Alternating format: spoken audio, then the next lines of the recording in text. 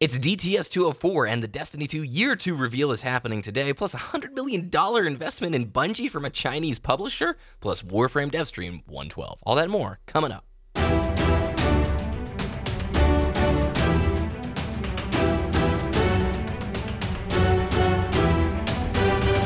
You're listening to Destiny the Show.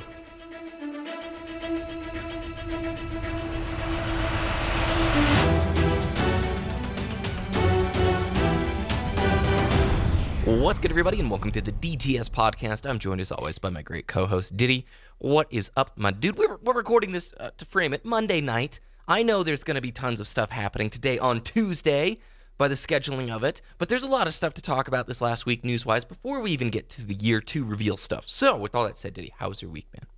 My week was great. We had some cooler weather. Well, we had some really hot weather, and then it cooled off Sunday. It got to 100 degrees on Saturday, and then it was in the 90s. On Sunday, we had a really nice cloudy morning hike on Sunday, so that was very nice with the dogs. And then Monday rolls around, we're back at it. Boom! What'd you play? I know you guys are playing Killing Floor 2 right now, right? Yes, we are playing Killing Floor 2, and you're going to get it because you're going to play with us because it's super fun. We loved the first one, and the second one is better. It's great. Really grindy, of course, with different perks, different classes, and you just shoot zombies in the face. Different difficulties are really cool. The new bosses are actually quite interesting. I'm not going to spoil anything, but if you just want a fun co-op game that's just survive and shoot and win or lose, Killing Floor 2 is super fantastic. Look for it on a Steam sale pretty soon. Yeah, Steam sale is probably, going to be 2-3 weeks from now. Now, is there still the bullet time? Because that was one of my favorite things about Killing Floor 1. Yes, and you'll love it even more because in Killing Floor 2, they talk about they call it Z time because that's what the enemies are called. In the Z time, the slow-mo, the frames actually increase, so it's a smoother motion. It's really cool. All right, I might have to throw the $30 at it before the Steam sale. I'm trying to wait for the Steam sale. You know I'm getting it then. I am playing right now alongside Destiny 2, and I played a lot of Warframe this week. Holy cow. I'm getting pulled back in, guys. It's happening. I'm really excited for the new Sacrifice quest. We're going to talk about that, plus the new Warframe in 1 month. revealed. 1 month, that's right. But there's a free-to-play ARPG called Path of Exile. This is like the current day OG Diablo game, right? Diablo 3 had some setbacks. Yes, they improved it, but like the Diablo community is diving deep into Path of Exile. It's a free-to-play game on Steam. It's very, very good. And they just came out with their new season. They're called Leagues, and the Incursion season launched last Friday. I've played some of it, but I have made an active commitment to grind it this season or league, and so I have put in about 20-ish hours into, that's not that much. I put like 15 hours into it so far, and it's really fun. I'm trying to do it mainly as like information for the channel to talk about what these looter games are like. Are there elements from these looter games that the FPS things like Borderlands or Destiny can maybe implement? But it has been fun. So that's my little mini rant. If you guys want to check it out, it's free to play. I've never played a Diablo game, to be honest, and now that I'm like 100% a PC gamer, I'm looking at it. I saw the gameplay. You streamed it the other day, and it looks super fun. So I might actually get Sanic and I into that as well. It's another one of those Warframe type things where you stumble upon it and you realize, if I had this level of good free-to-play games growing up, I would have failed school, dude. Like, it's probably good that we didn't have this amount of awesome back then. I mean, to be fair, we'd probably be professional gamers at this point. So, oh, you know it. I mean, we got League of Legends, Dota, Heart of the Storm. Oh man! And then, of course, you've got Path of Exile and Warframe, and then you got Iron Sight as well, free to play shooter. I mean, there's so many options, and they all look great. Fortnite. Like, back in the day, RuneScape 2007 was the jam. You know, that was it. All right, let's hop into the news. We've got that Destiny 2 Year 2 reveal.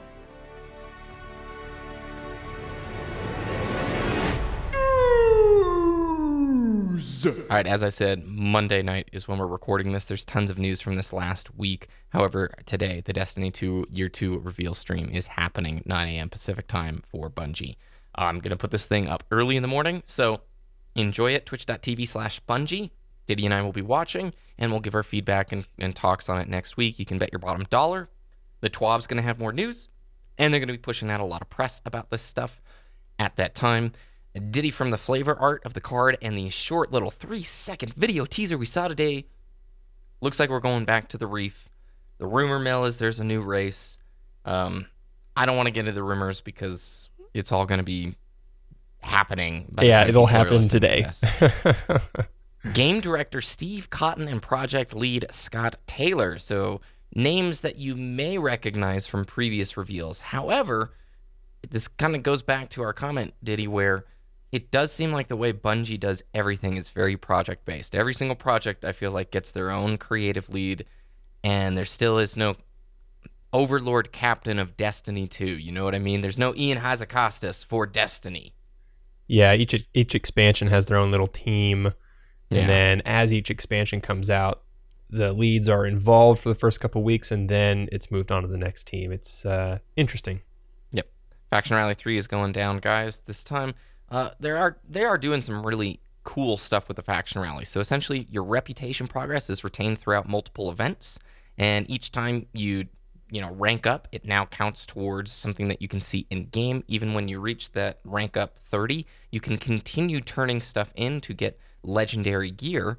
And this time, kind of interesting, they're offering exotic armor ornaments or masterwork catalysts for exotic weapons. Dead Orbit is getting the Graviton Lance Catalyst, New Monarchy the Sweet Business Catalyst, and Future War Cult will be getting the Sunshot Catalyst. For anybody who doesn't know, the Masterwork Catalysts are kind of like the exotic bounties in Destiny 1, if you're like Bad Juju or whatever. So when you get it to drop, you got to go through a bunch of steps, and then you can finally complete it and get that added bonus of what the Masterworks thing is, the catalyst is for that weapon. Who's going to win this? Dead Orbit. Yeah. Graviton Lance is so good right now. Man, that rework is hot. I love it. Yep. Yeah. So it'll be Dead Orbit's going to win, and then it's going to be Future War Cult for the Sunshot, and then Sweet Business. Or I don't know. I mean, I think it's going to be a toss-up for the second one. Mm-hmm. I think the Sunshot one is cool, but I think it's exactly as you called it, Dead Orbit, Future War Cult, followed by my old school D1 homies, New Monarchy. Each faction now features those ranks, like I mentioned to you guys, and the weapons look pretty cool for this time around. There's a new system called Renown. So basically, after pledging to your faction, players may earn renown by completing a public event or patrol or by defeating high-value targets on destinations. Players who loot a lost sector with renown active will receive significantly more faction tokens than usual. The more stacks of renown they have, the more faction tokens you get. Renown is lost when players are defeated by enemies, so be careful when you're attempting to loot a lost sector. Your health regen is reduced when you have that high stack of renown. Enemy kills have a chance to drop health orbs. Players' damage is decreased, scales with stack up to 5, and then incoming damage increased. And while renown is active on a player, others around them can see which faction they have pledged to. So only in third person, but if you go into third person, you can see like a little flowing, glowing, flamey thing behind their chest. What do you make of all this, Diddy? I mean, I think it's great that they're trying to incentivize the participation, and the more you play, right, the renown increases the level of challenge in gameplay. It's kind of like that modifier as you continue to play gets a little bit more challenging. I like that a lot. I agree. I think that they're trying to be creative and within the confines of what they're able to do, they're trying new creative stuff with the event, and I like that. I like that very much. And you can by the way switch factions, and you don't reset your progress throughout that's really the whole nice. course of the season. There's going to be 3 faction rallies for season 3. That lines us up perfectly with the September release date for Taken Queen, or as you know, we'll probably know the full details of the title tomorrow, right? The Forsaken something or whatever. Yeah, I think so. Yep. So overall, pretty cool. I would love it if you could see the actual glowing, flaming thing without third person, because I don't know how often I'm going to be going into third person and be like, oh, there's a Future War Cult, buddy. Cool. Well, I mean, how often do you look at your Warlock Bond or your Hunter Cape? Rarely. You? Exactly. Escalation Protocol is getting a little bit of a nerf. They're essentially dropping the power of the enemies at the further wave values. I think waves 1 through 3 are identical, but 4 through 7 are getting a little bit of a drop. And the reason they're making this change, according to them, is that they want to make the activity for a fire team of 3 at 385 power more approachable and more doable. So, what do you make? What do you make of this one, dude? I mean, I didn't want them to nerf Escalation Protocol, but I understand they want it to be more approachable, like you said. Since there's no good matchmaking system for this activity in place, I think this is pretty much one of the only things they could have done to make it more accessible to less people, right? It doesn't require 7 or 9 players in an instance to complete it anymore. Hopefully, a 3-man team at 3d5, like you said, can easily beat it, because they said that's what their goal was, right? Their goal was to have a fire team of 3, since that's your fire team that you can bring into the patrol space. Yeah. That's the goal for them to be able to complete it. Yeah, I mean, we've talked about it at length, probably throughout most of Warmind's coverage. Escalation Protocol is a fantastic idea, and it does offer something really hard, probably one of the more challenging activities in Destiny 2. I think the solution here, again, goes back to the drawing board of make it matchmake the activity if you want to, or have an in-game social tool that lets you put a group together to do it. And then 3 difficulty tiers. You've got one that players who just finished the campaign get a taste of it at a much lower power level and a much smaller difficulty curve. And maybe only like 3 or 4 waves rewards at that point. Exactly. And then a medium difficulty, and then this end game really hard difficulty. Because when you just have this one version and they're going to drop it down and make it a little bit more approachable, it doesn't make sense. Why would you not leverage that content for more people while still preserving that high-end, high difficulty version with the best rewards possible? Yeah, and I mean, we saw videos from, of course, they were the top-end PvEers, like Glad and Slayerage, those kinds of players, defeat Escalation Protocol with only 3 people, right? But like I said, those are the top 0.1 percenters of the PvE Destiny world. Of course, they're going to be able to do it first, right? Because they're the ones soloing every single raid boss by themselves, just without dying. Yeah. But, of course, I agree with what you said, that we should have that really, really hard activity that not everyone can complete. I think that should be in the game. Some type of goal. Maybe one day I'll be able to do that. Do you think if they made Escalation Protocol a mode in the game on every destination and made it matchmakeable, is that something you think they should put resources towards? Yes. Because I feel like Absolutely. It is free. It's a freebie. They've put all the stuff in place, and then all they would need to do for the different planets is place the enemy types in. Yeah, you'd have to code and put boss mobs in, and that would take time and effort. But there is something really cool about stumbling upon a hard activity in a patrol space. You don't have that. I mean, this would kind of be silly, but just as an example, think of like a Crucible map that you load into with 6 or 12 people, and it's Escalation Protocol, right? Archon's Forge, right? Whenever you activated that in Destiny 1, it closed off the room, and it was its own networking instance that people had to like load into. You had to crouch walk. Wait. Before you get deeper, you had to slowly crouch walk in and out of that loading zone, desperately praying you matched people. Okay, keep going. I mean, yeah, of course, exactly, right? Hopefully the technology has improved a little bit since then, but something like that, right? I think that would be super great. If they have to reuse assets, Crucible map, just Ogres and Hive or Fallen right there in a Crucible map that a PvEer normally wouldn't play because they don't play PvP, because, that's what I do, right? That's pretty much all I play in Destiny 2. I don't like to touch the Crucible, but if I had to, Escalation Protocol, let's do it. You play the Crucible. You phrase that really carefully. We are kind of yin and yang. I mainly play PvP these days with Sassy, and you mainly play PvE side of the game. So I do want to transition into the NetEase thing here, because this is a really big company from China, and they get $100 million investment. So Bungie, which I did not know, by the way, Bungie.net, I think, is on the S&P. You can actually, I think, buy stock in Bungie.net, which Didn't think they were publicly traded, and maybe Bungie.net isn't directly tied to them. But regardless, NetEase makes a $100 million investment. And I'm going to read a bunch of stuff here, but this is important, I think, especially for the Destiny player base. So Bungie's games have never been released in mainland China before, but that could change in the future. I'm quoting here from a GameIndustry.biz article written by Brendan Sinclair. If you want to check it out, links will be on DestinyTheShow.com. So the NetEase is a Chinese online gaming company, and it announced that they did this $100 million investment into Bungie. It's not hard to frame the deal as Bungie teaming up with a partner who can bring its games into the Chinese market. Studio CEO Pete Parsons, this is the new CEO of Bungie as of a year and a half, 2 years ago, indicated that it was more a hypothetical opportunity than a reason for the partnership in the first place. And here's the quote from Pete. Really what this partnership is about is bringing the expertise NetEase has, sharing ideas, and allowing us to incubate new ideas, Parsons said. There's no explicit deal to publish our games in China. It's more that they share our passion for games, our passion for building worlds that inspire friendships and build communities. That's the entire focus of it.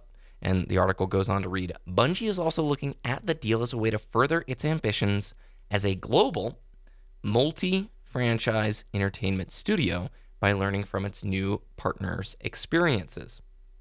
All right, I'm going to pause here and paraphrase the rest of the deal. The $100 million investment is enough to give them, I think, a seat on the board at Bungie. So NetEase is stepping into a significant partnership with these guys, at least at the high end. NetEase is not like this unknown company. NetEase is pretty much the company that publishes almost all of Activision Blizzard's stuff in China. So if you look at Hearthstone, you look at Overwatch, NetEase are the publishing company of those games in China.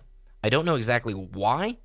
I think it has to do with the fact that Chinese tax laws are weird, and having a Chinese company handle the publishing means all of the tax stuff is on them. I could be totally wrong on that, but essentially these are the guys who are pushing Blizzard's games out in China for the most part. You can look it up online. The interesting language in all of this stuff, Diddy, is the fact that Bungie explicitly in all these press releases have talked about wanting to be a multi-franchise studio, but more so than that, self-publishing. Bungie plans to focus on self-publishing games moving forward. I'm going to read here from Sarah Needleman, who is the tech reporter over at the Wall Street Journal, and she says that China's NetEase does the investment, and they want to use this money to create new games that Bungie will self-publish. That means closely held Bungie doesn't intend to rely on Activision Blizzard to publish new games it makes, something it currently does for its hit franchise Destiny.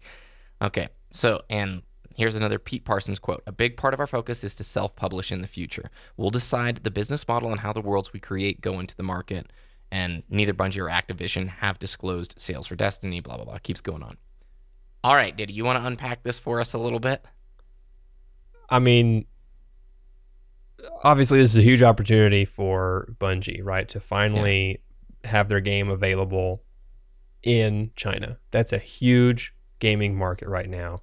I think this partnership probably stemmed, of course, from Activision. Activision said, hey, we got Blizzard's games in China. Here's this dude. Let's partner you guys up, and let's get some Destiny over in China. I think that's interesting because let's think about this. They say multi-franchise, right? Think about Blizzard. Easiest comparison because it's under the same Activision umbrella. Blizzard has all these different franchises. World of Warcraft, Overwatch, Here's the Storm, Hearthstone, and